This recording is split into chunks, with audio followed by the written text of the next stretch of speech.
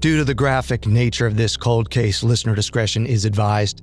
This episode includes discussions of sexual harassment, murder, and suicide. We advise extreme caution for children under 13. If you or someone you know is experiencing suicidal thoughts, don't hesitate to call the National Suicide Prevention Hotline at 988. There is help. When investigating an unexplained death, there are 5 questions coroners in Ontario, Canada try to answer. 1. Who is the deceased? 2. When did the death occur? 3. Where did the death occur? 4. How did the person die? And 5. By what means did they die? In 2007, these questions run through Ron Grozelle's mind over and over. Except he isn't a coroner, nor is he a juror at an inquest. He's a dad. And after 4 years of searching, he only has the answer to the first question. Who is the deceased? His son, Joe. That's all anyone has been able to figure out.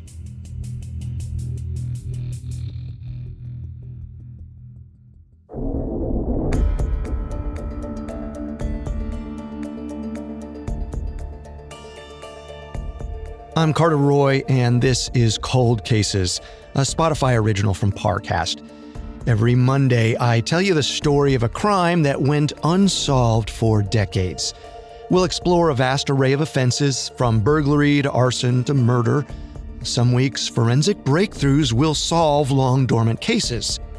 Others will still be left searching for the truth. Today, we're heading to a Canadian military school to explore the mysterious death of a cadet named Joe Grozelle. The investigation into his case struck many as questionable and led Joe's family to wonder if there were things about the school and Joe himself that were being kept a secret. We have all that and more coming up. Stay with us. There's something you need to know going in. Today's story is baffling. It has all the familiar components of an investigation, numerous detective agencies, a community searching for answers, a breadcrumb trail of clues, even a young man's body, and multiple autopsies that should provide some answers about what happened to him. Except they don't. Even as the evidence grows, it always amounts to nothing, which seems impossible. But, like I mentioned, this is a baffling story. It starts simply enough, though, in the small town of Chatham, Ontario. It's 2001, and 18-year-old Joe Grozelle is kind of a big deal, at least at Ridgetown District High, a school near the rural farmhouse where he grew up. All the Grozelles are standouts. Dan, Jim, Nikki, Joe, and Corey are great athletes and good students. Kids who make their parents, Ron and Minnie, proud. As for Joe, he's a wiry teen with light brown hair. He's laid back and gentle in his everyday life, but sports brings out his competitive side. His favorite game, the one he's best at, is basketball. Joe grew up shooting hoops against a fierce opponent, his big brother, Jim, who now plays college ball at the University of Western Ontario. Joe dreams of following in his brother's footsteps, and in early 2001, during his senior year of high school, opportunity comes dribbling. A college coach named Craig Norman scouts Joe at a high school game. He knows he doesn't have a superstar on his hands. Joe's only 5'8" and kind of skinny. But he sees the point guard's potential and wants Joe on his team. It's an incredible offer. But there's a catch. Craig Norman is a coach for Canada's Royal Military College. If Joe wants to play college basketball, he has to go to military school. The Royal Military College in Kingston, Ontario is revered. It's like Canada's West Point. Many graduates go on to hold top spots in the country's military leadership. The RMC combines military training with typical college classes. Though it takes 4 years to get a degree, it's really a 9-year commitment because once you graduate, you're expected to complete 5 years of military service. There are some definite upsides for Joe here. His tuition would be fully covered, and he'd get to shoot hoops for the RMC Paladins. But his family's confused. They're thinking, Joe? In the military? It doesn't seem like a profession that runs in the family. Joe's dad, Ron, is an engineer who works for a gas company. His eldest brother, Dan, is in software. And even Jim, the college basketball star, is studying to be an accountant. Joe's mom, Minnie, has her doubts, but she knows the sway that basketball has over her son. So it's no surprise to her when Joe enrolls at the RMC and leaves home in the summer of 2001. But before he can get on the court, he has to make it through basic training.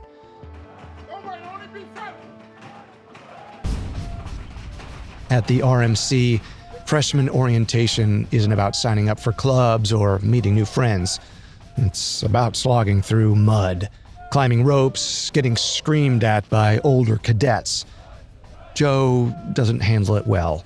He gets sick and then performs poorly during a key moment in basic training, the swim test. Joe may not be the best swimmer, but it's hard to measure his skill level. Because this test isn't about doing a decent backstroke, this is water combat training. Cadets have to swim with mock rifles held above their heads. Joe ends up having to wear a life jacket just to get through it. At the end of this ordeal, he fails basic training. It's a harsh blow for a guy who's used to success. So harsh that Joe considers dropping out and going to a regular school. But he gives it one more go. This time, he passes. He's officially a student at the RMC. It should be smooth sailing from here, right? Well, maybe it gets a little easier, but not much. Joe has to get up for a 6:30 a.m. parade practice, don a cadet uniform for his classes, and keep his dorm room immaculate. It could be inspected at any time for cleanliness. And basketball, the reason he came to this school in the first place, isn't much of a comfort. Joe was a star in high school, but now he's spending a lot of time on the bench. Again, he wonders if the Royal Military College isn't the best fit. But Joe's a fighter, a competitor, and he won't throw in the towel until he's given it his absolute best. To be a better ball player, Joe puts in more training and gains about 15 pounds of muscle. He focuses on his business administration degree and uses a to-do list to schedule obligations and time with his new friends.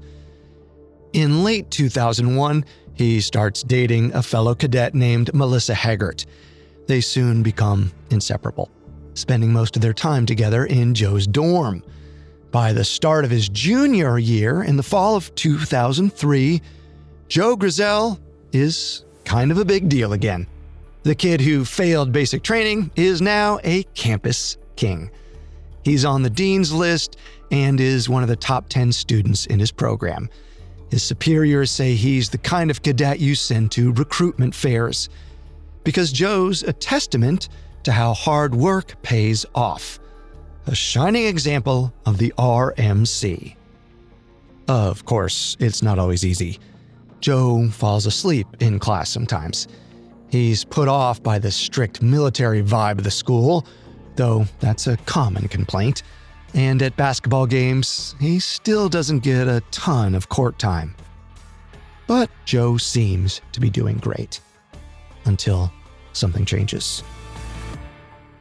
But before we talk about this change, let's go through the days leading up to it, when everything is still reliably routine.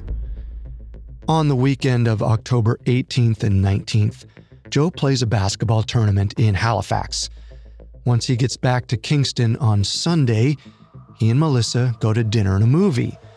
Melissa spends the night in Joe's dorm room. Then she gets up at 6 a.m. to go back to her room. A typical night. On Monday, October 20th, Joe goes to his classes. He sees Melissa on breaks. He goes to basketball practice. Melissa comes over to sleep, then leaves at 6 a.m. Another typical regimented day. Then comes Tuesday, October 21st. This is when Joe veers from his routine. He skips morning class, which is unusual. He does show up for lunch at the mess hall, and after that, he plays video games in his friend Kevin's dorm. That afternoon, he stops by Professor Margaret Shepard's office, whose class he missed. He picks up an assignment and promises he'll be there tomorrow. Joe goes to basketball practice from 4:30 to 6:45 p.m., then eats dinner with his teammates afterwards. By 11 p.m., he and Melissa are cozy in his dorm room. They both work on the same law assignment due tomorrow. Melissa is on Joe's bed, while Joe's at the desk on his computer. Every so often, they stop to talk. They make plans for Friday, Joe's basketball game, then dinner and a movie. Around 1 a.m., Melissa proofreads her assignment. She's done, but Joe's still typing away. Melissa's getting sleepy. The last thing she sees before she drifts off is Joe, out of his rigid cadet uniform, comfy in a Nike sweatshirt, khakis, and new suede shoes, working hard. But when Melissa wakes up at 5:30 a.m., Joe isn't there. His computer's still on, so's the lamp. His watch and his wallet are there too. At first, Melissa reasons with herself. Well, maybe Joe stayed up. But he doesn't pull all-nighters, even for big papers. He likes to rest for basketball practice, and he just likes to sleep, period. And even so, well, that wouldn't explain why he left.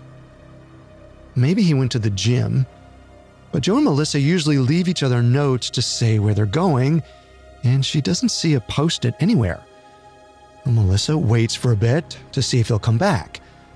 When he doesn't, she heads to her room around 6 a.m., like always. But her worry's mounting. She's asking herself a question that will eventually consume her life.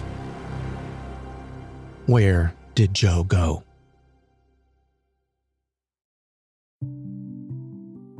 Thanks to our sponsor, BetterHelp. Today I'm sitting down with Jesus Joe, licensed therapist and head of clinical operations at BetterHelp, to discuss mental health, the human experience, and my journey with therapy.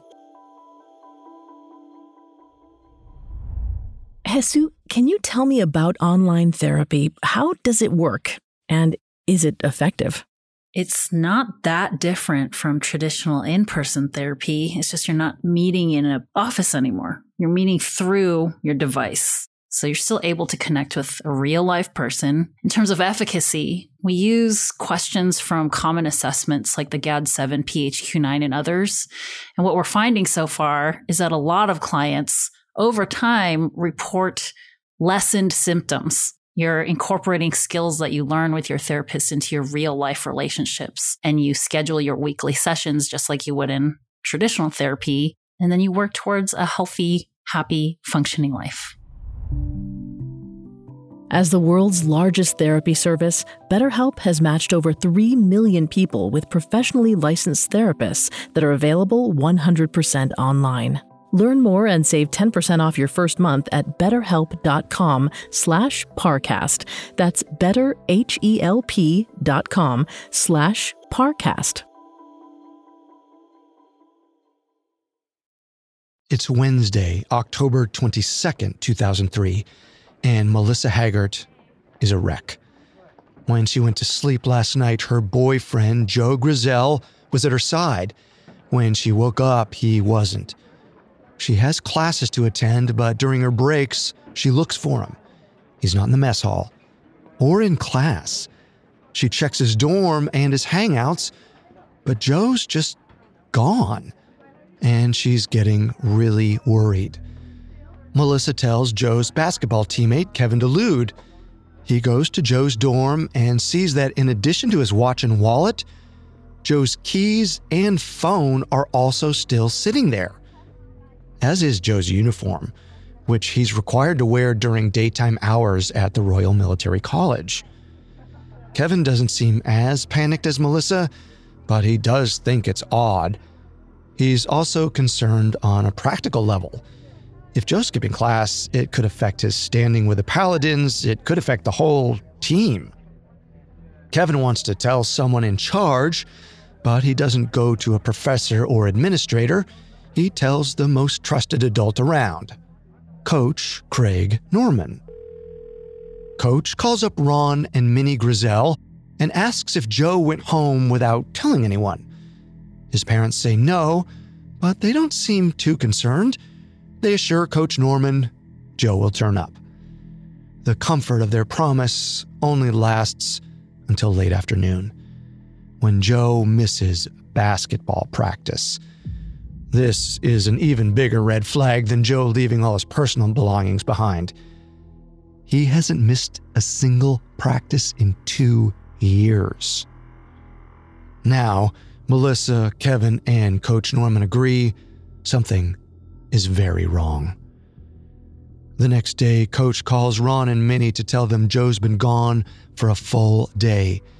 Campus police have been notified and are searching for him. Joe's parents make plans to rush up to Kingston and help. But before they get there, things take a turn. Coach Norman is called into his superior's office, where he's told not to contact the Grozelles anymore. Coach takes issue with this big time. He recruited Joe for the RMC, and he feels a sense of responsibility to his family. But his hands are tied because it's clear. The military police are clamping down on intel about Joe, even as their search for him is ramping up. On Thursday, members of the Canadian Forces National Investigative Services, or NIS, arrive on campus, and by Friday, they file a serious incident report about Joe. They don't say anything about foul play. At this point, they're investigating all possible causes for Joe's disappearance and hope to find him alive. Now, on the one hand, NIS involvement is a good thing. The organization investigates serious military crimes. They're pros. But on the other hand, some think that the NIS likes to focus on optics, to clean up messes, protect their own, and pursue justice that benefits the military's reputation. The NIS may be the heavy hitters, but they are not the only ones searching. The Ontario Provincial Police and the Kingston Police also look high and low for Joe. They comb the RMC campus and the Kingston area, including shelters and hospitals. They interview Joe's classmates and check his computer. They do their searches, unleash rescue dogs, and send divers into the Cataraqui River, which empties into bays by the RMC. The water's pretty shallow and the divers are using sonar. But despite all these efforts, there's no trace of Joe. As October becomes November, the community gets involved. RMC students, Joe's friends and teammates fan out across the city. They distribute flyers that read, "Please help us find Joe." Joe's parents appear in interviews, their pain and confusion laid bare. Minnie worries Joe is injured or incapacitated, just waiting for his family to find him. One person who isn't on site for the search is Melissa. It's too painful, so she retreats to her parents' home in Ottawa. She comes back for NIS questioning, but she can't bear to join the manhunt. She worries she'll be the one to find Joe. She says they were looking in dumpsters and places that I didn't want to be looking for my best friend. But Melissa's fear that she'll find Joe doesn't come true because someone else finds him.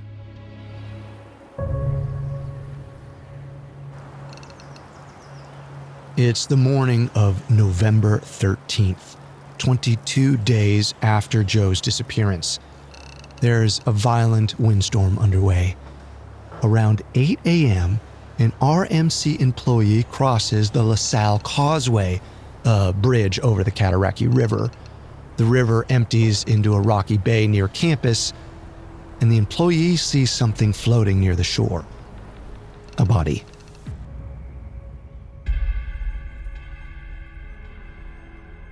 Later that morning, Ron Grozelle goes to the Kingston General Hospital morgue. Investigators pull back the sheet, and Ron immediately identifies the body that washed up in the bay. It's his son, Joe. He's shirtless, wearing the pants and shoes he had on the last time Melissa saw him.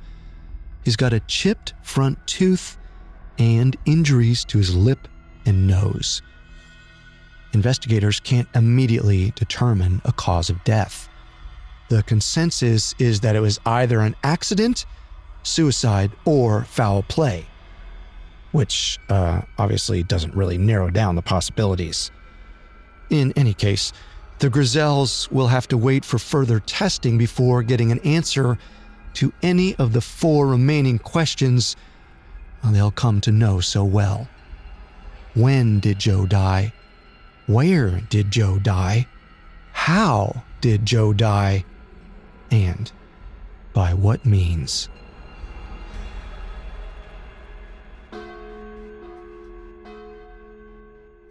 While they wait for information, the Grozelles make funeral preparations. Joe's military funeral happens on Friday, November 21st, a month after he disappeared. It's a sad, stately affair held at St. Joseph's Church in Chatham, Ontario, near where Joe grew up. Cadets shoot rifles, play Amazing Grace on bagpipes, and support the devastated Grozelles, as well as Joe's girlfriend, Melissa.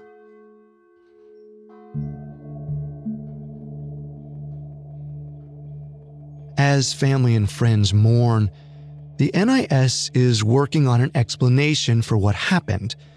By early December, they have a theory. Joe Grozelle died by suicide. They assemble a 16-point document with evidence that they think supports this idea. Now, if you think this feels premature, you're not alone. It's been less than a month since Joe was found, and the family doesn't even have the final autopsy results yet. It doesn't seem like the NIS has had enough time to conduct a thorough investigation, which might be why the available summary of their findings feels anecdotal. It outlines that some believe Joe may have struggled with depression, that he wasn't happy with military life. Some other rumors are that Melissa and Joe were on the rocks, or that he was going to be cut from the basketball team. To Joe's loved ones, this evidence seems either flimsy or flat out wrong. Melissa denies the relationship was in jeopardy, and Coach Norman refutes the basketball claim. He wouldn't cut a player 6 weeks into the season. These rumors aside, friends and family insisted nothing about Joe's behavior indicated that he experienced suicidal ideation. But it is important to understand, nobody can truly know what Joe was thinking or feeling when he disappeared. Studies have shown the decision to die by suicide can happen in minutes, so there may not have been any quote-unquote signs for Joe's loved ones to notice. Of course, barring tangible evidence like a suicide note or autopsy findings, the NIS can't prove their theory either. Remember, other possible causes of death include accidental drowning and foul play. But Melissa and Joe's family aren't necessarily convinced by those either. Despite his son's swimming struggles during training, Ron Grozelle thinks Joe is competent enough to survive if he found himself in the Cataraqui River. Well, the water isn't that deep, and while it's unknown what the river was like on the night Joe disappeared, conditions aren't usually rough. As for foul play, Melissa doesn't believe another cadet could have killed Joe. Well, that doesn't rule out another attacker, but according to Lieutenant Ryan Snow of the NIS, quote, "As it stands right now, it does not appear to be foul play." Ultimately, confirmation of how Joe died can only come from the medical examiner's report, but things are dragging on that front. It isn't released until June 2004, well after NIS investigators have left town, and 7 months after Joe's body was found. When it does finally come out, the report is mystifying.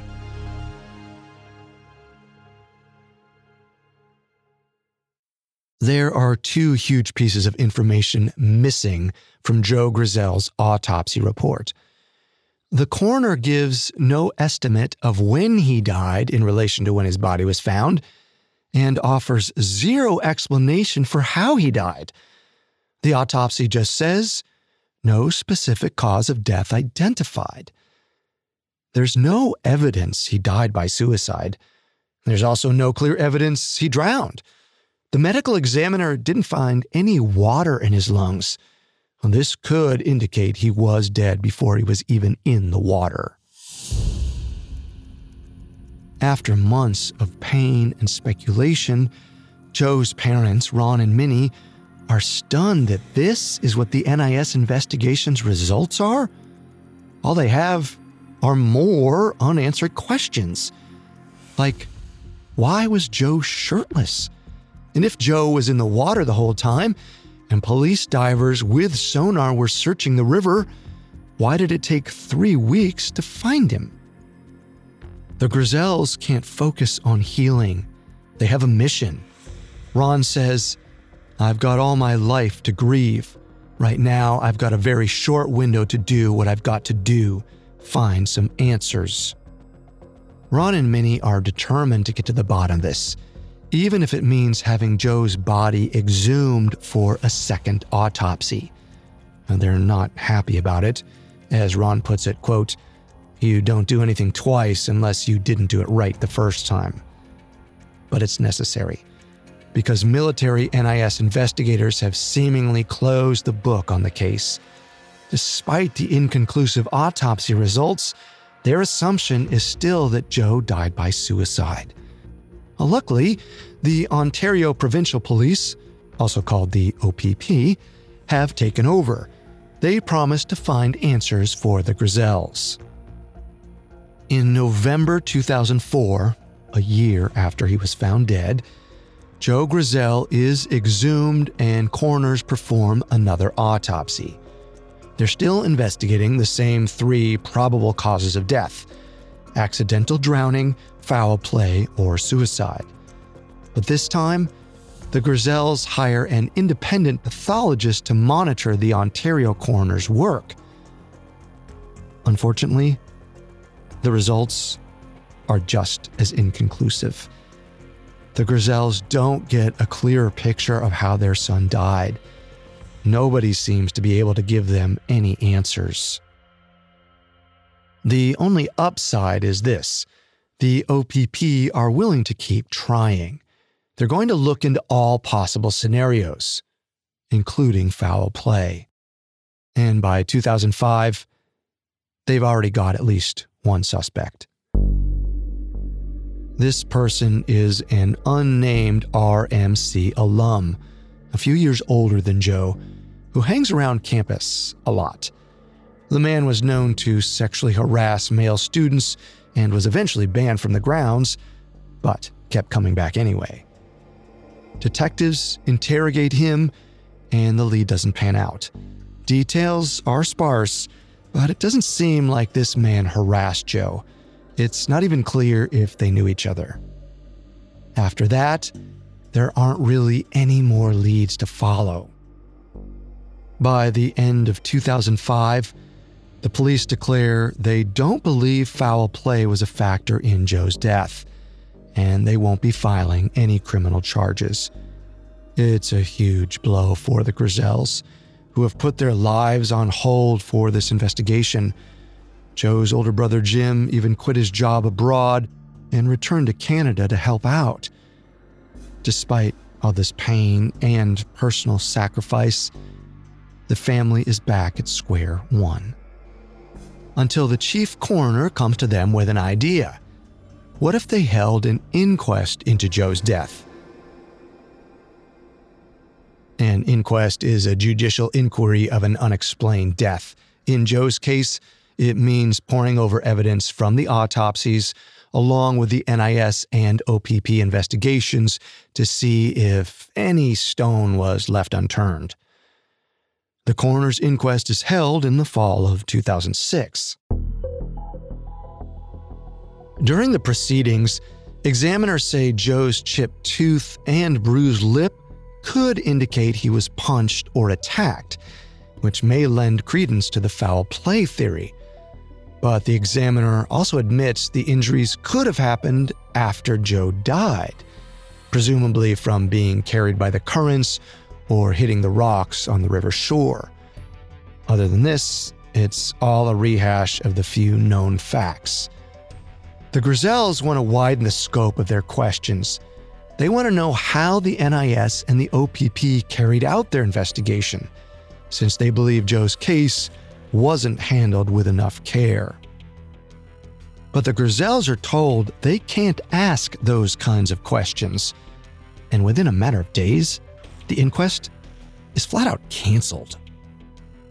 Apparently, the jury saw some documents they weren't supposed to. To ensure there's no bias, a new inquest will have to happen at a later time. The Grozelles are furious. Someone made a mistake that canceled the inquest, and they are paying for it. But if there's one thing we know about this family, it's that they are persistent. So persistent that they get a new inquest set for March 2007. This time, they do get more information. Joe's former girlfriend, Melissa, reveals a story Joe told her when he was alive. In high school, after a girlfriend cheated on him, he considered attempting suicide. A friend stopped him just in time. Joe came away feeling like he was cared for and did not want to repeat the experience. Now, it's unclear if Melissa mentioned this in her NIS interviews in 2003 or if she kept this information until the 2007 inquest. She could have thought it wasn't relevant to Joe's state of mind in 2003, which is what Joe's dad Ron believes. Well, either way, the story comes as a surprise to Joe's parents, who had no idea that he'd struggled with those kinds of feelings in the past. Another upsetting find comes from a medical examiner.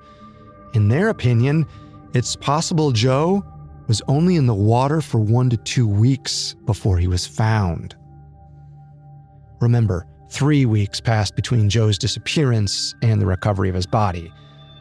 So Ron can't help but wonder if his son was alive for some part of the search effort. He says, "If I find out that my son was alive for a week and a half while I was here in Kingston and didn't find him, can you imagine what that's going to feel like?" The Grozelles may not get an answer on this front, because after 4 years of investigation and heartbreak, they're no closer to definitively answering those remaining questions. When did Joe die? Well, the consensus is 8:40 a.m. on November 13th, 2003, but that's really just the time his body was recovered. Where did Joe die? It's unknown, and the lack of evidence that he drowned means it could have happened before he was ever in the Cataraqui River. How did Joe die? The report just says unascertained, non-natural causes. And by what means did Joe die? Again, as the report states, by means undetermined. Between 2008 and 2009, the Canadian military holds its own board of inquiry to review the factors that led to Joe Grozelle's death. Their findings are largely the same as the other investigations, since they're using the same evidence. But while the Grozelles have 4 questions that guide their hunt for answers, the military has a few more. Like, was Joe on duty at his time of death? And they say that's unable to be determined. Was Joe's death attributable to his military service? Well, they say no. Joe's death had nothing to do with his role in the military. The report does suggest ways the RMC could improve, like guardrails by the river to prevent accidents or more mental health services for students. But ultimately, the RMC and the military seem satisfied that Joe's death had nothing to do with his role as a cadet or life at the school. Of course, it's possible there were other factors in Joe's life that led to his passing. But his death wasn't an isolated incident. There have been other deaths at the Royal Military College. Simon Beauvais was a Dean's List student who died in his sleep in 2003. His family was told he died of natural causes before an investigation had even begun. And cadets Harrison Kellertaz, Brett Cameron, and Matthew Sullivan, who all died by suicide at the RMC in 2016.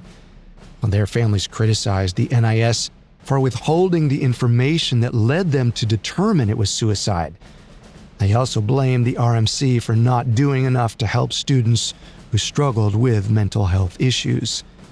And then there's Mathieu Leclerc, a well-liked third-year basketball player who skipped class one day in 2012, just like Joe, whose body was found in the water by the RMC, just like Joe, and whose cause of death was listed as undetermined after an NIS investigation, just like Joe.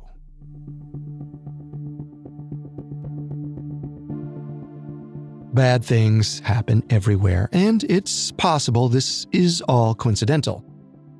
But Joe's family, and myself, have a hard time believing that. So the Grozelles forge on. After years of pleading with Ontario's chief coroner to reopen Joe's case, they finally meet with him in February 2020.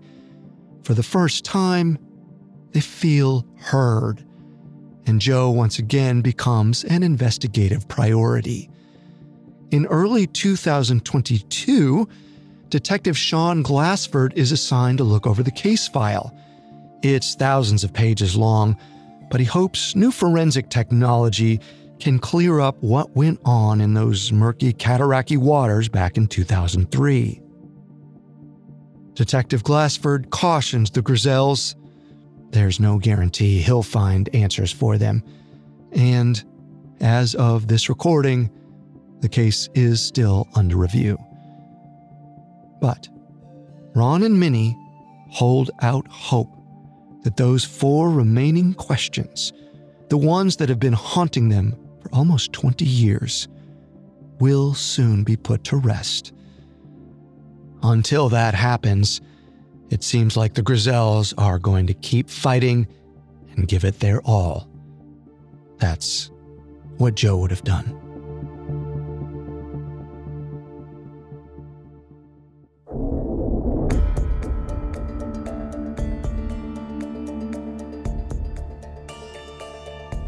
Thanks again for listening. We'll be back next time with another cold case. If you have information to share about Joe Grozelle, please contact the Ontario Provincial Police. You can find all episodes of Cold Cases and all other Spotify originals from Parcast for free on Spotify. We'll see you next time. Cold Cases is a Spotify original from Parcast, with executive producers Max Cutler and Drew Cole. Our head of programming is Julian Boireau, The show was developed by Mickey Taylor. Our supervising sound designer is Russell Nash, with Nick Johnson as our head of production and quality control by Spencer Howard. Ryan O'Leary Jones is our supervising editor, and Derek Jennings is our writing lead. This episode of Cold Cases was written by Amin Osman, edited by Karis Allen and Kate Murdoch, fact-checked by Catherine Barner, researched by Mickey Taylor, with sound design by Russell Nash and produced by Aaron Larson. I'm Carter Roy.